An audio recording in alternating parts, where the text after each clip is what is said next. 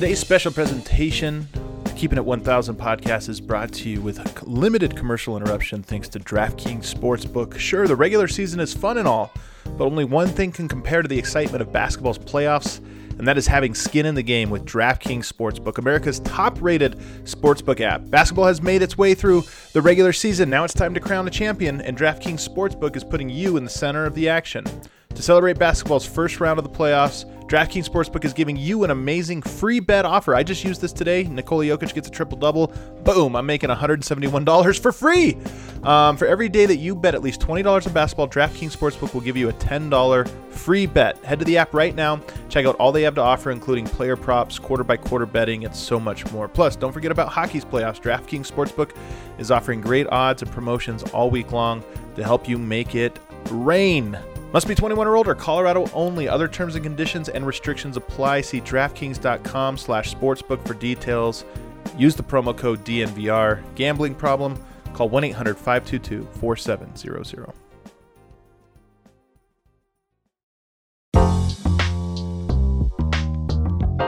Hello, good people of Denver and people listening all over the world to the Keeping It 1000 podcast, presented by DNVR and DraftKings Sportsbook. I'm your host, Adam Mares, and I am joined by my co-host of the show, really the star of the show, let's be honest, one of the winningest coaches in basketball history. It's George Karl. Coach, it's so good to be talking to you again, and even more excited this week than last week because the pressure gets a little bit hotter. The details get a little bit more important. Do you still... I get a little bit of butterflies just as a fan and an analyst kind of getting ready for the games that really matter.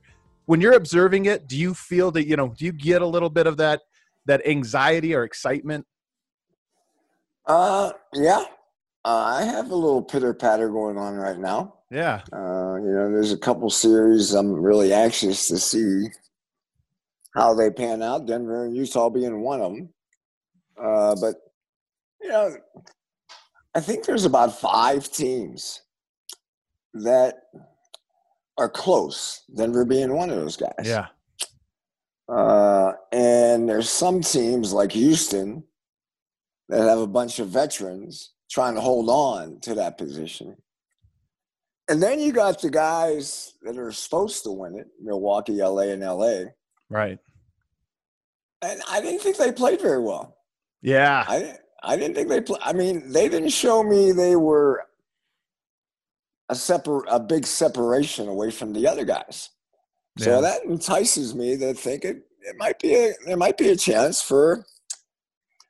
I've always felt in the NBA history, there's once about every 10 years, someone wins the NBA championship that no one expected. Right. Yep. And because of all this crazy. I have a little feeling this might be one of those. It might be, Rick Barry in 1973 or 74. I talked to Rick a couple of days ago. He won an NBA championship with a very mediocre Golden State team. And, Seattle won it one year with, a good team.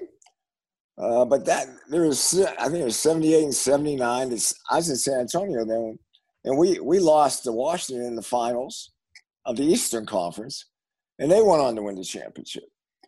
So there's a lot of, there are times where there's dominance and like the Bulls and the Lakers, and there's dominance that it's a really long shot that someone can sneak in, but it's still a long shot. Yeah. To be able to a young team like Denver and maybe even Utah, but whoever else you want to throw in there. Boston hasn't won a big series yet.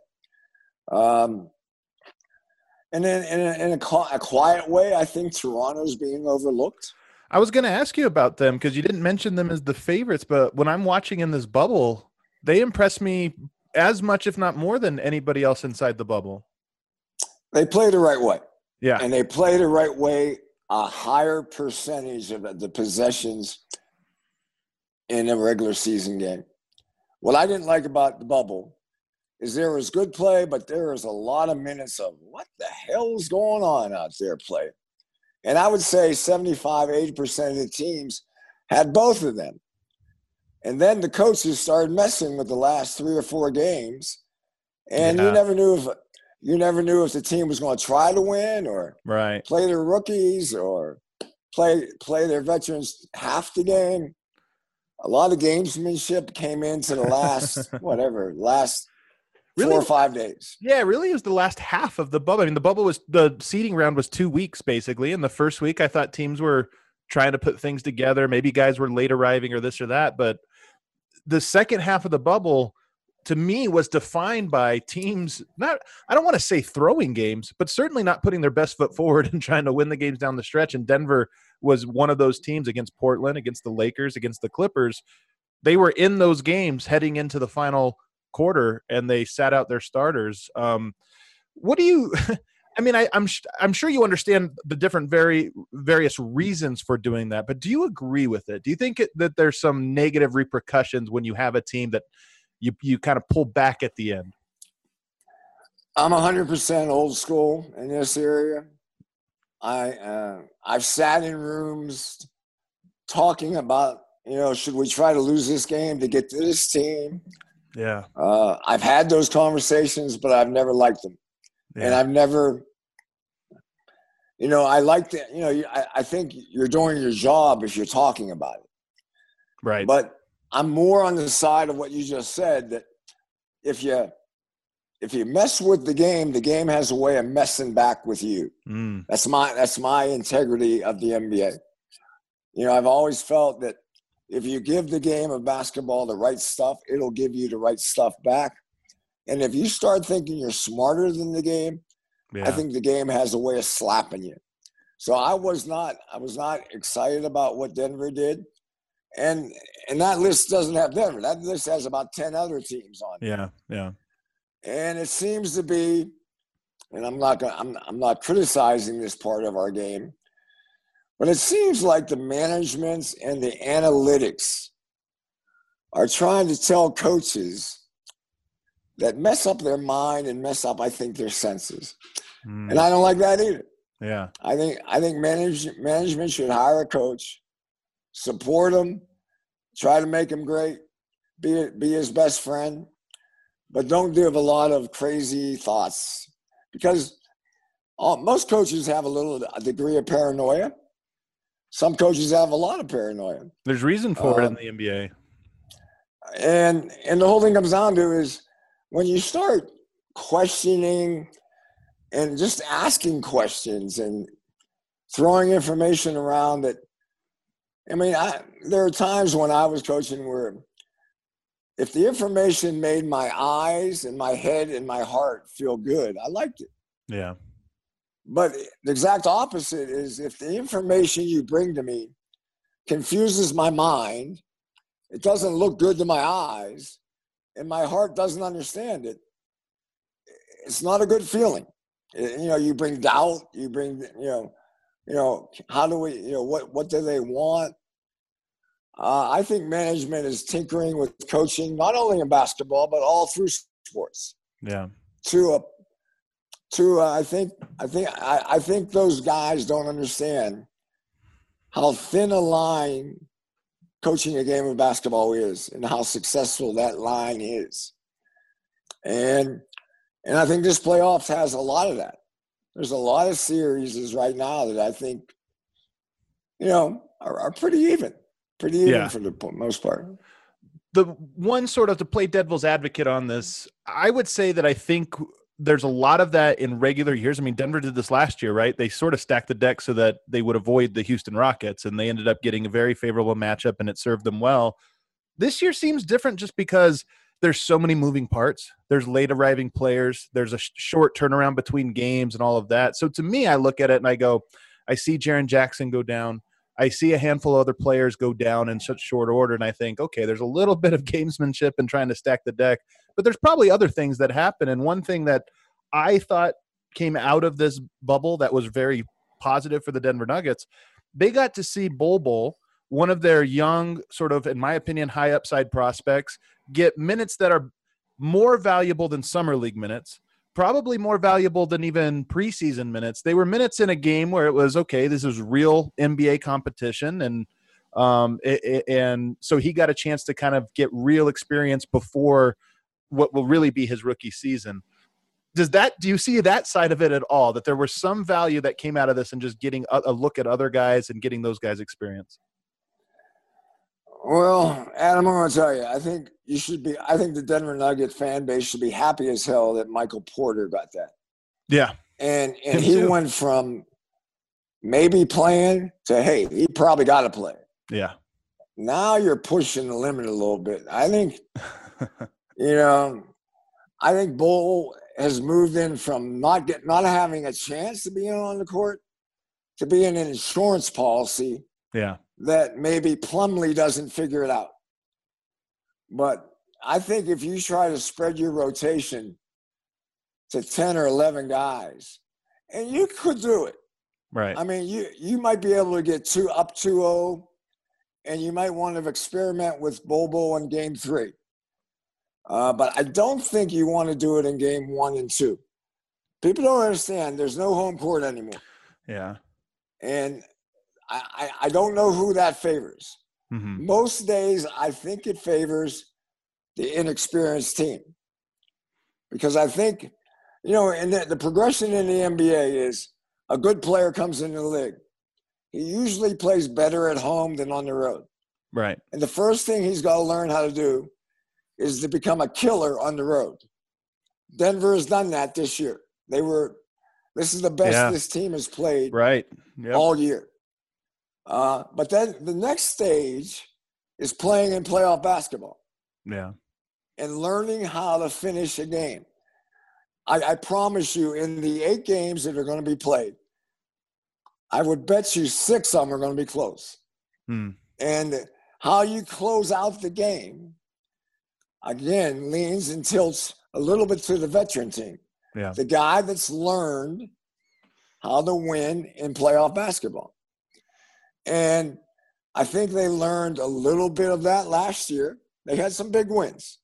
The one that comes to mind is, I think, that triple overtime win in Portland. They had a good win in San Antonio. San Antonio took back the home court. Denver took it back. But they've never been into one of those series where you never know what's going to happen. The pendulum swings for different reasons. I think Denver got a hell of a break with Mike Conley not being there.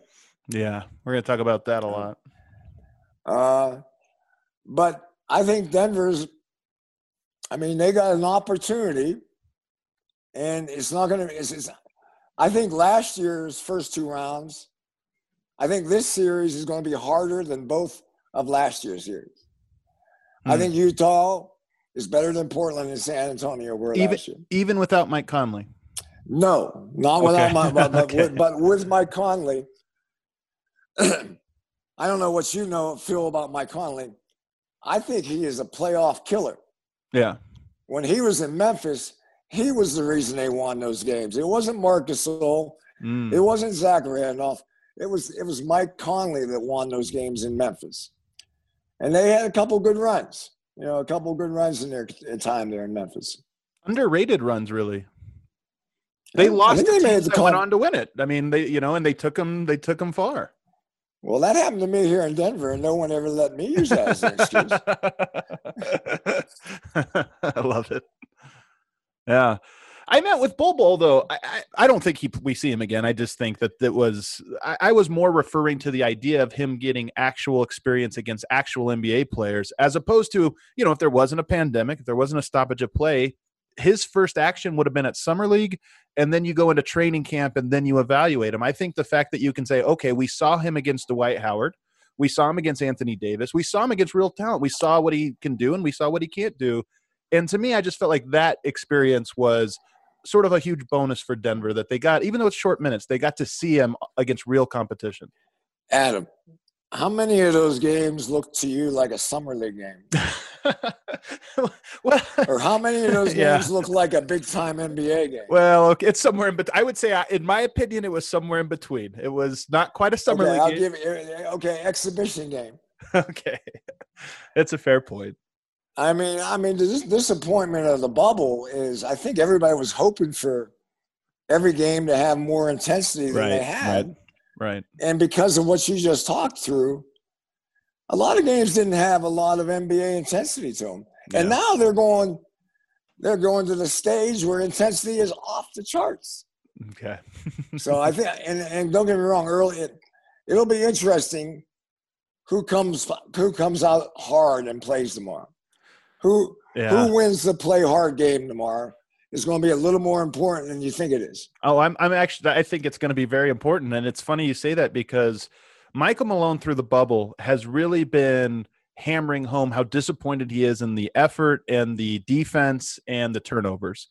And you asked Paul Millsap about it. You asked Jamal Murray. You asked about Nikola Jokic, and he would say, they all said the same thing. They said, I agree, but we know where we're at and we know where we need to be. So basically saying we have a switch, or we know where we are, but we'll be okay once the playoffs arrive. So if you're a coach and you're hearing your players say this and you're looking at the film and you're saying, well, you haven't proven it yet because the worst defense in the bubble, giving up all these turnovers and all these 3-pointers, how do you respond sort of to that? Your players may be feeling more confident in their ability and their understanding of what's needed than maybe what you do. Well, I think Millsap, I'm okay with Millsap, but Jokic and Murray, I think they have had too many opportunities in the years that I've seen them play to be a little too casual, a little too cool. Yeah. Especially on the road.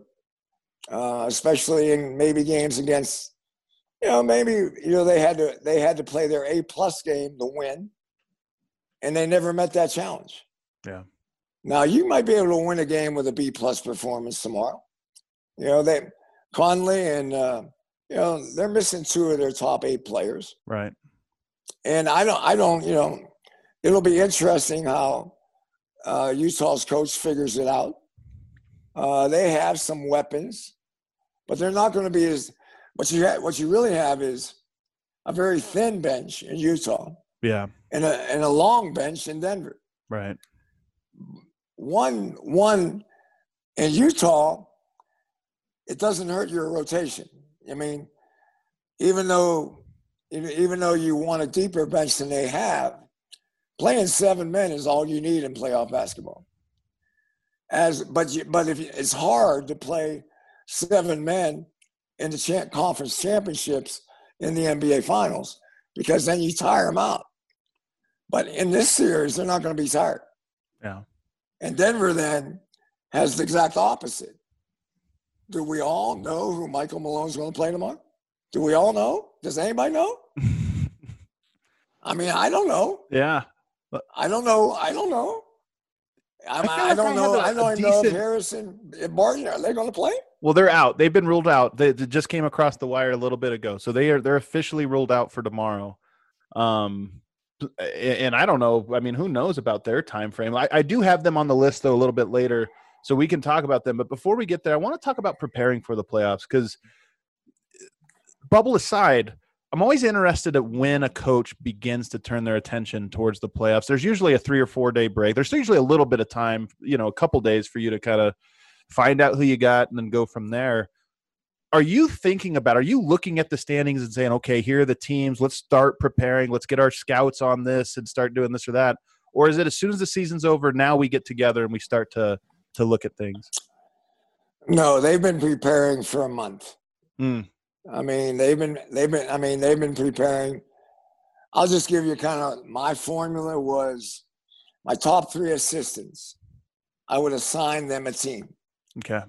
Like Denver could possibly have played Utah, Houston, or who else? Oklahoma City. They could have played one of those 3 teams. So my top 3 assistants would have been given all those teams. And their job would be to take that team and do an in-depth study, probably the last 10 games, last 8 games they played. I think as a coach, I always like to study the games we played against each other. Right. And then you have all types of films. I mean, you have defensive films, you have offensive films, things that worked, last-second situations. You have a stack. I mean, the book that they have on Utah right now if you put it in a book, it'd be over 100 pages. Wow. Statistics, analytics, scouting reports, information, all the stuff. Yeah. It's a lot of information, though. You know, I mean, that's one thing about it is in short order to go through that much. I mean, I imagine that Michael Malone and his staff right now are probably sleeping a very short number of hours, and there's just so much information they'd have to go through. What kind of things are you keying in on as a coach? I mean, where do you start with your scouting report when you sit down and say, okay, it's Utah, we have all this information. Where's the first place you go? I think you always prepare your defense first. Okay. And don't get me wrong. I mean, when I say there's a book of 100 pages of information, you don't give that to the players. Right. That's just for the coaches. Yeah. What you give to the players is going to be a lot more than you give regularly to them. Right. But it's not going to flood them. Yeah. You don't want to overcoach. You want to let them play. Right. I think a lot of young coaches get into the playoffs. They overcoach a lot. But you have plenty of time to make your adjustments as the series goes along. I forgot your question. Sorry about that. Well, no, I mean, I'm just kind of getting into the scouting report and where you go first. And it sounds like defense, and you're thinking, I'm guessing pick and roll coverage and, you know, is there specific things that you want to say, okay, we need to get this before we move anywhere else. We want to really make sure we get this thing. Well, you have information on what worked against you and what didn't work. Yeah. So, you know, my feeling, you know, the magic number for me was always 7. I would take their 7 best actions and work at them very hard. Make them the 7 things you think are their best plays. Right. If you can take 4 or 5 of them and neutralize them, I think you're doing a hell of a job defensively. The other problem is, you know, what I did a lot was teams that had success against Utah, I studied them a little bit. Yeah. You know, I mean, Denver beat them 4 times, but all the games were fairly close. Very close, yeah. All the games were all fourth quarter games. So I might go back and see if a team beat them 3 times or beat them easy. And maybe look at those videos to see what they were doing, especially in the fourth quarter. Yeah. You know, most playoff games, when teams are very balanced and equal, it's going to be a fourth quarter game. So maybe, you know, I always wanted to try to figure out what their personality, maybe know their personality in the fourth quarter better than I do just in a regular season, Yeah. What about the rotation? I mean, is that a thing that you sort of set in stone going into game 1 saying, okay, this is when this guy checks in and this guy's playing, this guy's not? Or is it pretty flexible and you're just trying to feel the game in game 1? I'm a field coach, but there are a lot of coaches in the league that aren't. There are a lot of coaches that are more robotic in when and play. Michael seems to be a guy that, you know, he wants Jokic and Murray on the court a lot. Mm-hmm. And, you know, I think I have a feeling that both Jokic and Murray are going to be in the high 30s. But fatigue is a little bit of a problem. I thought Murray showed some fatigue a little bit. Yeah. And Jokic is not the greatest condition guy in the world, but he looks better. The other 7 or 8 guys you're going to play, I think Michael is kind of in a tough place. Mm-hmm. Because you have Porter playing well. You have Jeremy Grant thrown in 2 games ago. He looked like Bernard King. You know, I'm going, okay. And their 3-ball, I don't care how many shots they make. I'm nervous on how many 3 balls they're going to make in the playoffs. Yeah. Yeah. And their defense on the 3-ball was really ordinary at best. I think that's giving them too much credit. And you know, I think we all know, everybody knows that the 3-ball is becoming a major factor in our game today. It's hard to win when you lose the 3-point battle. Denver did it, I think, maybe at least 2, maybe all 3 times against Utah this year, which I don't know what all that says about them. You talked about overwhelming players. Are you creating new, like how new are the things you're going to do in a playoff series? Or are you just saying, okay, only stuff we've kind of gone over and maybe we'll make a little tweak here or there? Are you adding new plays? Are you adding new defensive schemes? Or is that too much? You will have to find something along the way. Now, again, I didn't like to really mess early in my practices. Like the practices for preparation, I kind of was into let's know them a little bit better. Let's know what we want to do against them.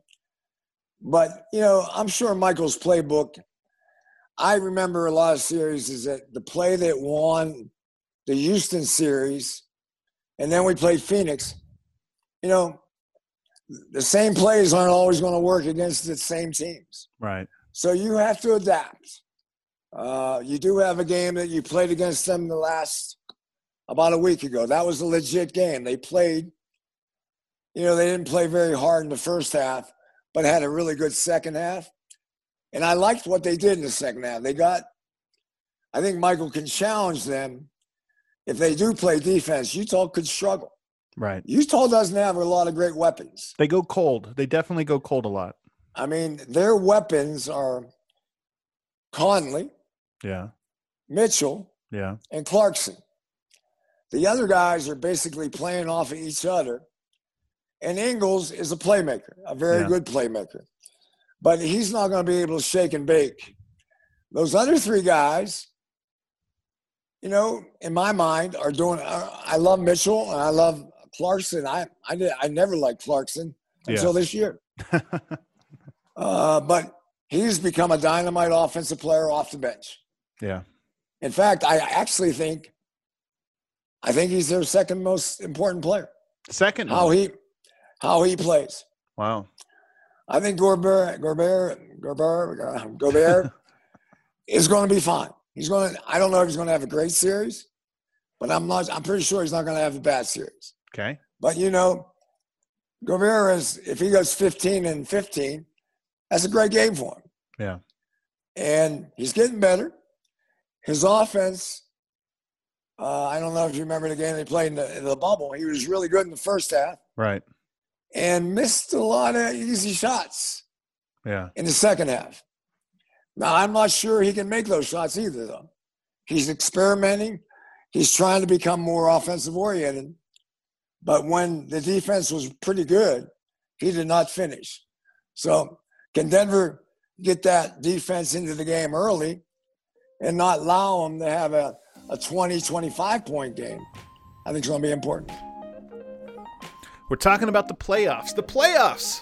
Sure, the regular season is fun and all, but only one thing can compare to the excitement of basketball's playoffs, and that's having skin in the game with DraftKings Sportsbook, America's top-rated sportsbook app. Basketball has made its way through the regular season. Now it's time to crown a champion, and DraftKings Sportsbook is putting you in the center of the action. To celebrate basketball's first round of the playoffs, DraftKings Sportsbook is giving you an amazing free bet. That's right, free. For every day that you bet at least $20 on basketball, DraftKings Sportsbook will give you a $10 free bet. Head to the app right now and check out all that they have to offer, including player props, quarter-by-quarter betting, and so much more.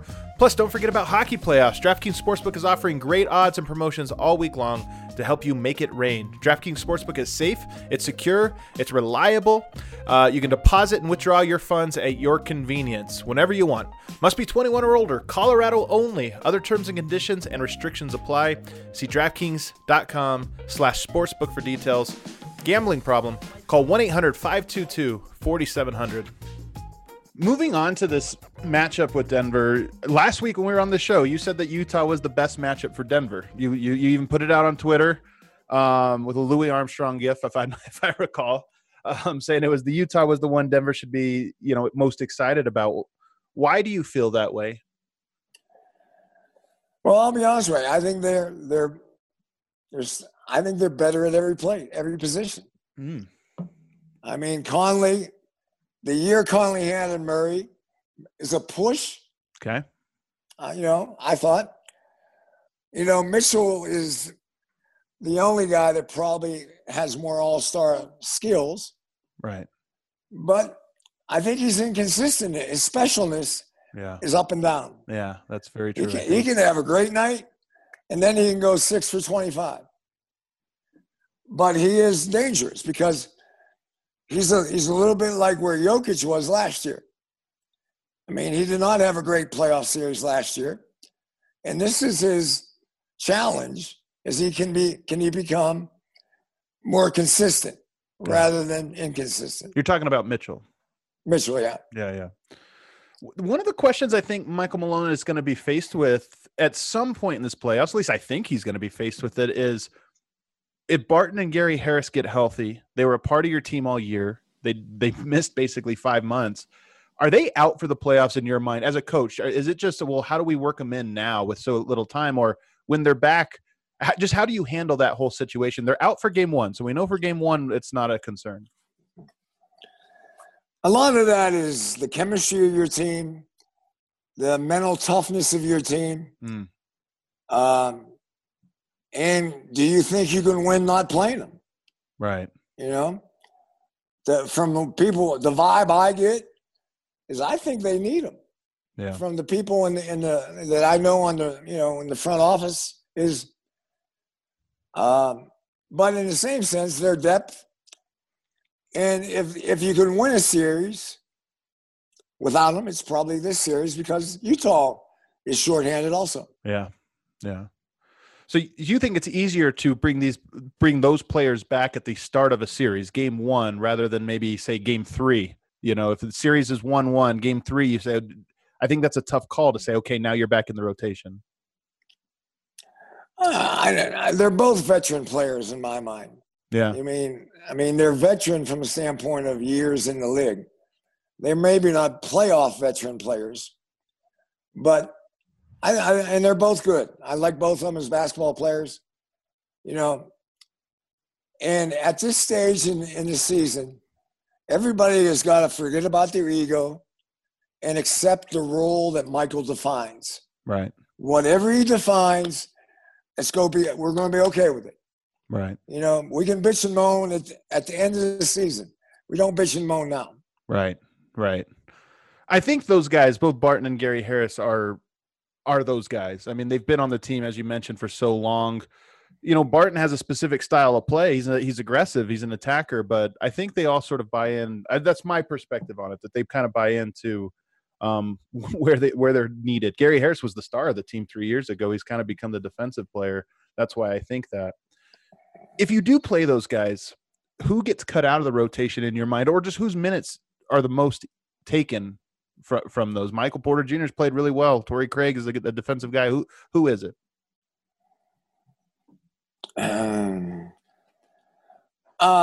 Torrey Craig's been playing 25, 30 minutes. I don't think he's that guy.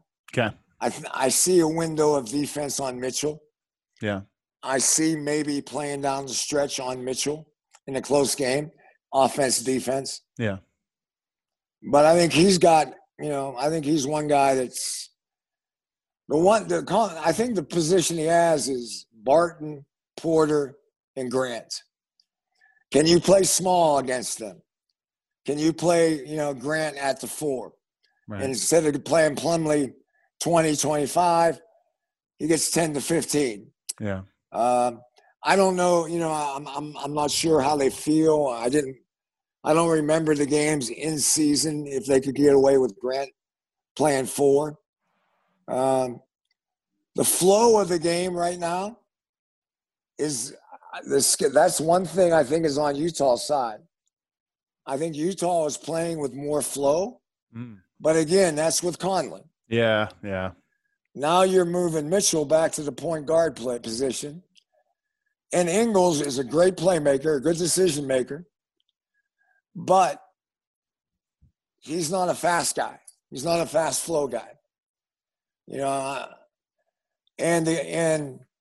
Denver, I think, is one of the slowest paced teams in the NBA, even though I think they play at times with flow and play very well. Yeah. They are, I think, actually, they're 16th in pace, I think, of the 16 playoff teams. So I think they're the slowest team left inside this bubble. is there a player that has been in the rotation? And I'm not talking about the bowls and the guys that were at the end of the bench that got minutes, but the guys that played in the competitive portion of these bubble games that you think probably gets pulled out of the rotation as the rotation gets smaller in the playoffs? And to give you a list of those guys, Monte Morris, PJ Dozier, Mason Plumlee would be on that list. Those guys. I think going into the series, I think Michael is going to try to play 8 or 9 guys their normal minutes. The guys, though, if it goes, say it's 2-2 after 4, then, you're going, okay, Murray's going to go 40 tonight. Yeah. So Morris is only going to get 10. But I think early, Morris played well enough in my mind that he deserves some love. And I don't know who they're playing. Who's going to play? I think what's funny about it is, what about Moutier? Yeah, does he might play. Does I think he Moutier moves get up on the court? Yeah, he's going to move up. I mean, Moutier, he might get on the court. He might be an important factor because Moutier can attack. Yeah. He makes bad decisions. He takes bad shots. Doesn't finish well. But he does have the ability to attack a defense. Yeah. What is Jamal Murray? If we move now on to the Nuggets players, what are the keys for Jamal Murray to have a successful series for the Denver?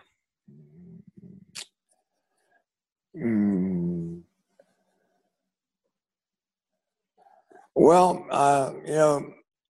individually, I think he needs to be a leader. I don't think he needs to be a negative shot selection guy. Yeah. Which I think he has in his personality. And I would like to see, I think a big key in the series, 2 fundamentals in basketball that become huge in playoff basketball: turnovers and rebounds. Utah lost a lot of their games because they turned the ball over against Denver. The reason, if you go back and look at their stat sheets, I think they might average 21 or 22 turnovers. That's a negative. That can't happen. And then rebounding, both ends of the court, defense and offense. Offensively, probably a little more important. So is Gobert and Bradley and their hustle guys going to be able to negate the size of Denver? Right. I think that's interesting.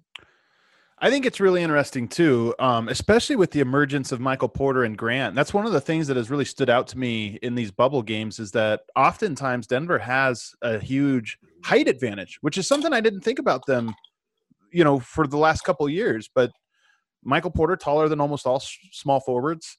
Jeremy Grant, taller than most power forwards. And actually those guys have been switched. The smaller players have been guarding Grant.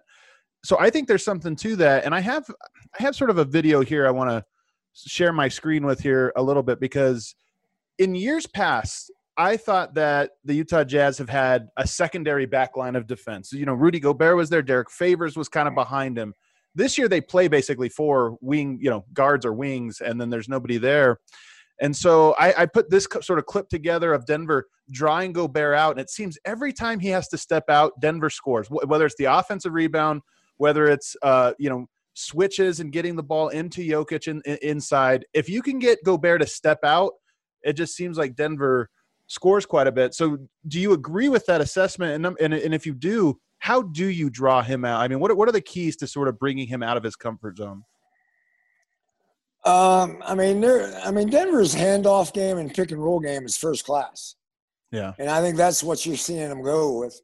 I think you're going to want the handoffs. Gobert plays in a drop most of the time. Yep.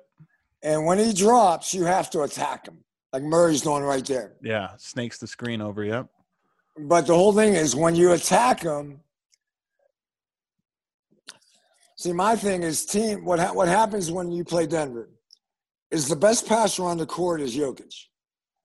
So when Murray attacks the big, you should be able to help, because Murray doesn't see and find as often as Jokic does. And Utah is going to have to figure that out. Yeah. The big problem is Murray and Jokic and their 2-man games, their handoff games. If Barton plays, he's pretty good in that game. You got the backdoor game with Harris and Porter. And they have a lot of cute stuff. Their offense is first class. Yeah. Even though they don't play fast, they score a lot of points. Yeah. Fast in the half court. That's how I always put it. I mean, we judge things on pace, which is how many times you get up and down the court. But I always say in the half court, when they're at their best, the ball's moving left to right a lot. It's maybe not getting up and down the court, but it's left to right. I wonder what role the mid-range has in this series.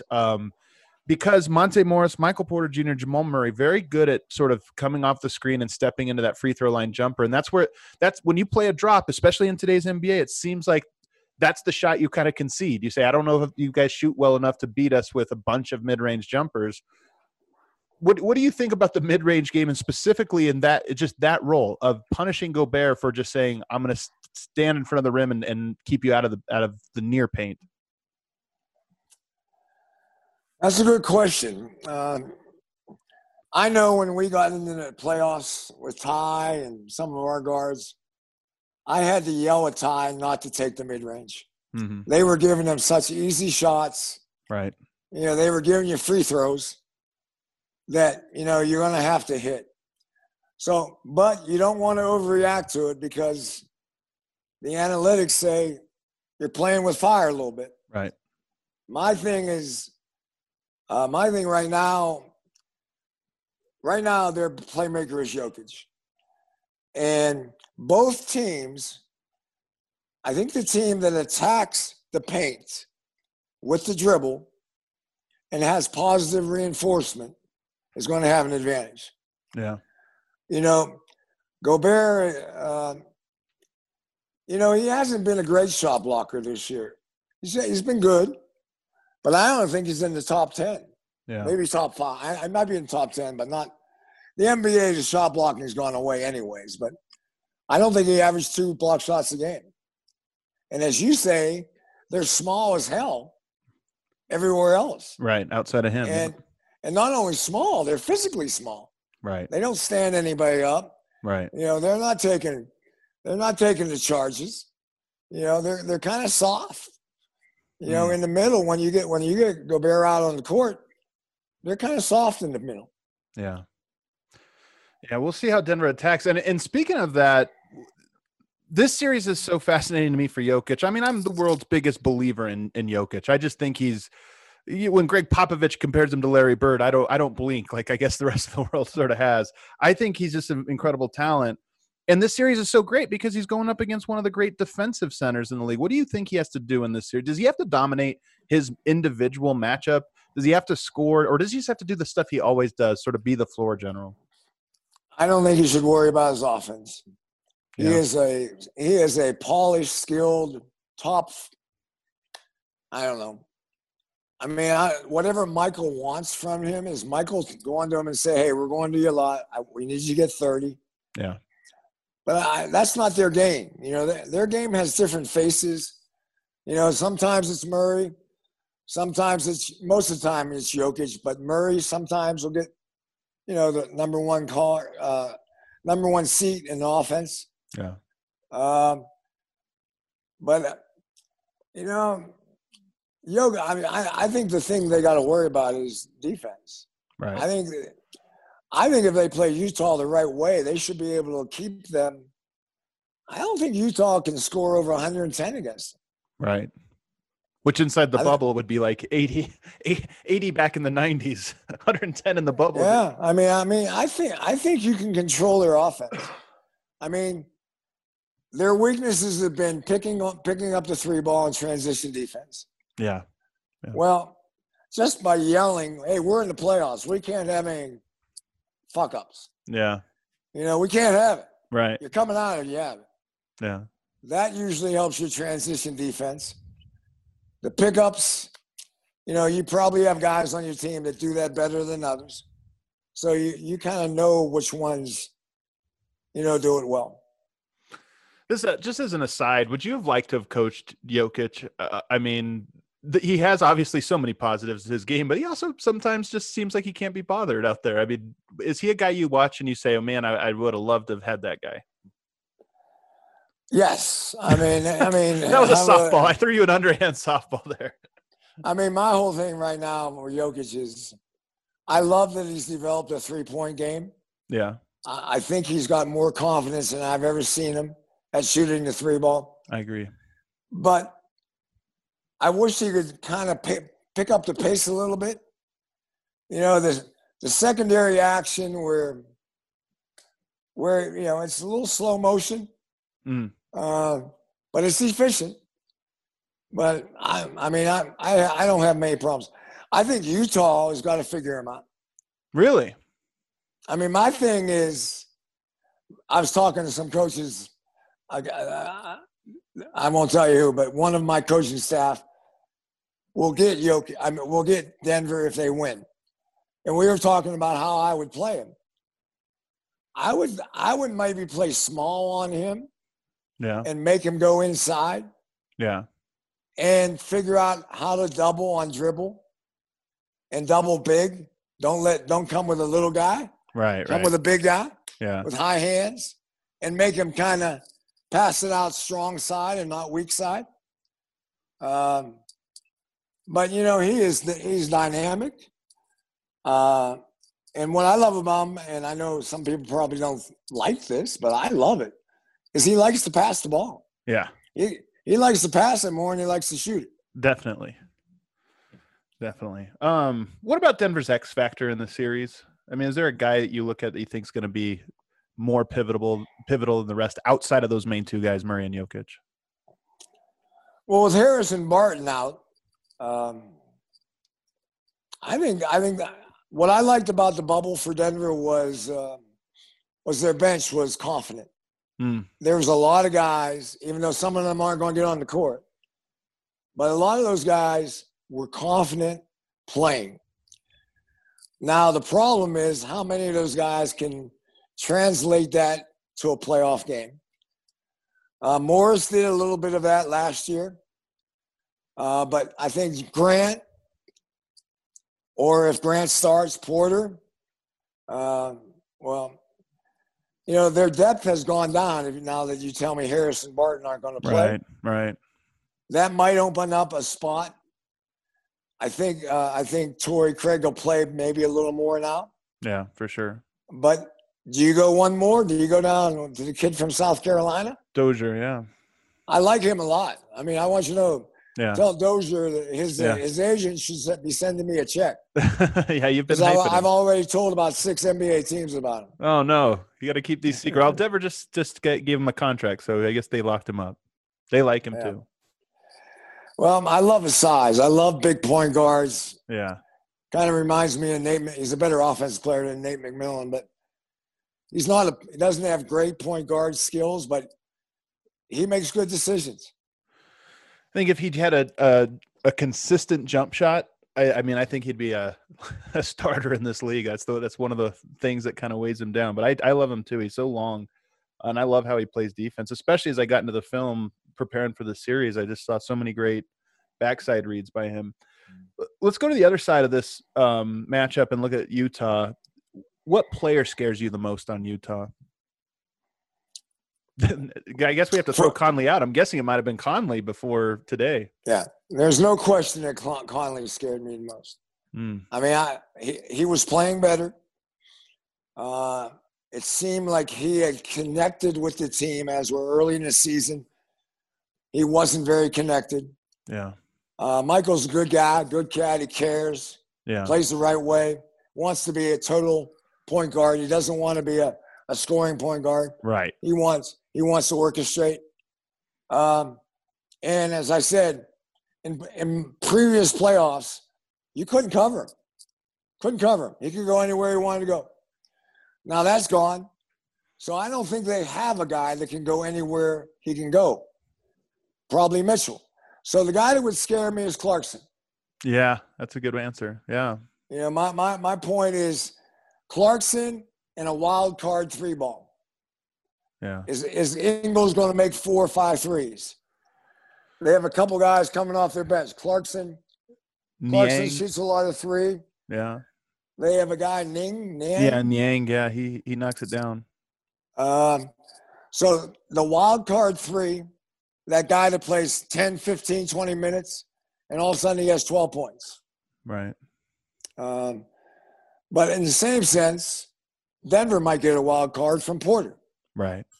You know? Right. But I think the guy that could put 25 on you is Clarkson. Yeah. Well, he has. I mean, he's had 3 very good games against Denver. I think all 3 games were above his season average. One of them, of course, that 35 or 37 point, whatever it was, where he really went off. Their biggest strength in the series, I mean, in my mind, it's probably their ability to get into the paint and kick out, and knock down shots. That's why they have so many catch and shoot shots. What do you think? What do you see as their biggest strength? I think they rely upon attacking the defense and falling into an open shot more than Denver does. Mm-hmm. Denver has more, for a better phrase, cute stuff. Utah doesn't have as much cute. But I think in the same sense, I think Michael Malone is going to be very much into controlling Mitchell's attacks. Yeah. Yeah. My daughter's leaving, and she's just telling me, "Where are you going?"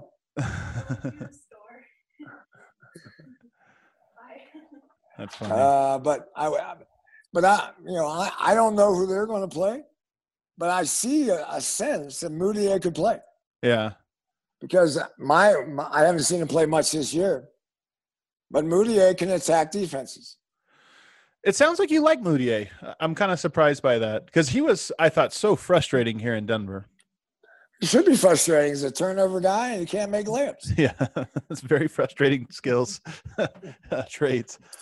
Go ahead. But if Moutier would give you one game, that's true. It helps you win one game. That's all you need. And he had those it wasn't too often, but he did have games where you saw, the good parts of him. What about biggest weaknesses? What is their biggest weakness? Utah has trouble scoring in the half court. Yeah. They have trouble scoring. If you take away their attack game, their roll, Gobert roll game, they don't have a lot of playmakers. They don't have a lot of guys that can make a shot for themselves or even make a shot for other people. They rely a lot on Conley, and they had Conley, Clarkson, and Mitchell. And that was enough. Yeah. But now without Conley, Clarkson's a little scary there. And they're like Mitchell and him both get a little thirsty. Yeah, I was going to say their eyesight's disappear a little bit. Yeah, for sure. The shot selection not top of the list for both of those guys, but especially Clarkson. That's why I haven't been a huge fan. Can you tell me about Quinn Snyder and just sort of what you know of him? I mean, if you can be objective, I know he's a Duke guy, you're a Carolina guy, so maybe set that aside. Well, 2 years ago, I went over there and spent a week with them on the dribble drive, and we talked for 3 or 4 days. Oh, wow. And what they wanted to turn the game. Yeah. They have a lot of flow in their game. We have a lot, we always talked about pace and flow. Yeah. And he wanted to know the little nuances that we emphasized. And he runs a lot of stuff. He runs a lot of stuff that we believe in. Yeah. Good guy from Seattle, Washington, Mercer Island. So he was in Seattle when I lived in Seattle, and I bumped around. He was in Missouri for a while. Yeah. He knew the Kroenke family well, and a dedicated coach, really hard worker. Yeah. Believes in detail, believes in work. Yeah. His staff is good. It's not going to be easy. They're going to be ready. They'll be ready. You talked about cute. You keep saying cute, but I think the one thing that I think about Utah when I watch them, and you can correct me if you're wrong, you would know this way better than me. They seem to disguise the screen really well, and they seem to run a lot of things to me where I go, oh wow, if I was guarding that, I would have been completely caught off guard because you can't see. They really disguise it. One action that they do, and this is sort of the clip I highlighted for this is the Spain pick and roll, and every team kind of runs this type of action now, but it's these second screens. You set the ball screen, and as the guy rolls, you sort of bump the roller, set a second screen for the guy who set the initial screen. And it just seems like, I think a lot about Michael Porter, because Joe Ingles is often in the middle of these actions. Michael Porter, maybe with his experience, can know where he's supposed to be on one screen. You start setting 2 or 3 and disguise where they're coming from. To me, that's an area of real concern. If I'm Michael Malone, if he's going to be able to recognize these things in real time. What do you sort of make of those clips I just showed and that idea? I mean, it's a great play. All it is it's a play to create penetration, create help and recover situations for the defense, both on the ball and off the ball. Right. So there's a lot of things that you can make a mistake on. Yes. Exactly. On the back screen, if you don't cover the back screen, you get a dunk. Yeah. If you do cover the back screen, they throw the ball to Ingles, who's a playmaker at the top. And Mitchell coming off the pick and roll. When it gets down to the nitty-gritty, you got to cover him because he'll attack you. So all it is a mishmash of offensive plays that create the defense to help. Yeah. And how you help in multiple situations is what you're talking about with Michael Porter. He'll probably do the first one, right? Right. He might do the second one, right? Right. But there's a good chance the third one he's going to mess up. Right. Is this an area of concern if you're Michael Malone right now? I mean, you know this is coming. You know that they do this quite a bit. Well, they do it in a lot of other ways too. They have a lot of false motion into actions. Quinn bleeds on the weak side a little bit more than I probably do. So there'll be false movement to the weak side. But, I mean, I think the guys you're going to have to work. Mitchell is going to have a lot of dominant plays. I watched an interview on their website last night, and he says he wants to average 10 assists a game. I think that's a little high for him. Yeah. But with Conley out, that would be a gift. Yeah, he's going to have to. It'd be a big positive. And again, going back to what I said about the turnover, if Denver continues to turn them over 20 times, I think they'll have a good chance of winning. Yeah. Yeah. I think so too. Do you have predictions are always silly. I think it's more fun oftentimes to watch basketball without them, but do you just kind of have a sense for how you feel these? We're going to talk after game 2. We're going to get back together and kind of analyze how it's going so far, but do you have a sense of what you expect in these first 2 games? Well, I know fans don't want to hear this, but game 1's important. Yeah. Game 1, that's where youthfulness, the inexperience of I mean, I know the stat is, I think, like 71%. Yeah. You win game 1, you win the series. I mean, and there's no home court. This is not a pendulum. It's going to swing back and forth. So the momentum is going to come in a different way. And I think in that way, I hope Denver gets into the series quickly. But if Denver gets into the series early and can get, say, the first 2, I think it's going to be a short series. The confidence, the momentum, the lack of of offense on Utah's side. I mean, players play better with confidence offensively. Yeah. So if Denver can control them and squeeze out one win and maybe get a good win, a solid win, then I think it could be a 5-6 game series. But if Utah gets off to a good start, it'll be fun. It'll be a mental challenge. Yeah. For Denver to figure out how to win that scenario of how to win without a home court. Yeah. And winning without a home court, I think, is a positive for an experienced team. But I also think playing with no fans doesn't bring the stress that comes into a game with younger players. Yeah. Well, Coach, I appreciate these conversations so much. I mean, I'm so lucky that I get to do these and be paid to do it and have the recording and everything else. But even if we weren't recording and being paid for this, I'd still want to call you and talk to you for an hour about basketball. This is so much fun for me. I'm looking forward to these coming games. I know you are as well. Any parting thoughts? My parting thoughts is I think it's going to only get better. You said that, I think, before we came on the air. Yeah. I will have more feel, more pulse for the game. Yeah. For the series after 2 games. Yeah. I can't wait. There might be some good things. I hope. There could be some scary things. That's such a good point. I'm really hoping for some good things as we come back here later in the week to talk about the first 2. Thanks, everybody, for tuning in. If you haven't already, make sure you're subscribed to the Keeping It 1000 podcast. Make sure you're subscribed to George Karl's podcast, the Truth in Basketball podcast. That one also can be found everywhere you get your podcasts. And leave a rating and review if you have not already. Let us know you're enjoying the show. Thanks so much, everybody. We'll be back again in a few days with episode 3. Before you get out of here, though, don't forget, DraftKings Sportsbook sponsors this show, makes it possible, and now you can get in on the playoff action if you head over to DraftKings Sportsbook, America's top-rated sportsbook app. Basketball's made its way through the regular season. Now it's time to crown a champion, and DraftKings Sportsbook is putting you in the center of the action. To celebrate basketball's first round of the playoffs, DraftKings Sportsbook is giving you an amazing free bet offer. I'm not kidding. I used it today on Nikola Jokic to get a triple-double in Game 1. It was free. It didn't cost me anything. How could I not bet it?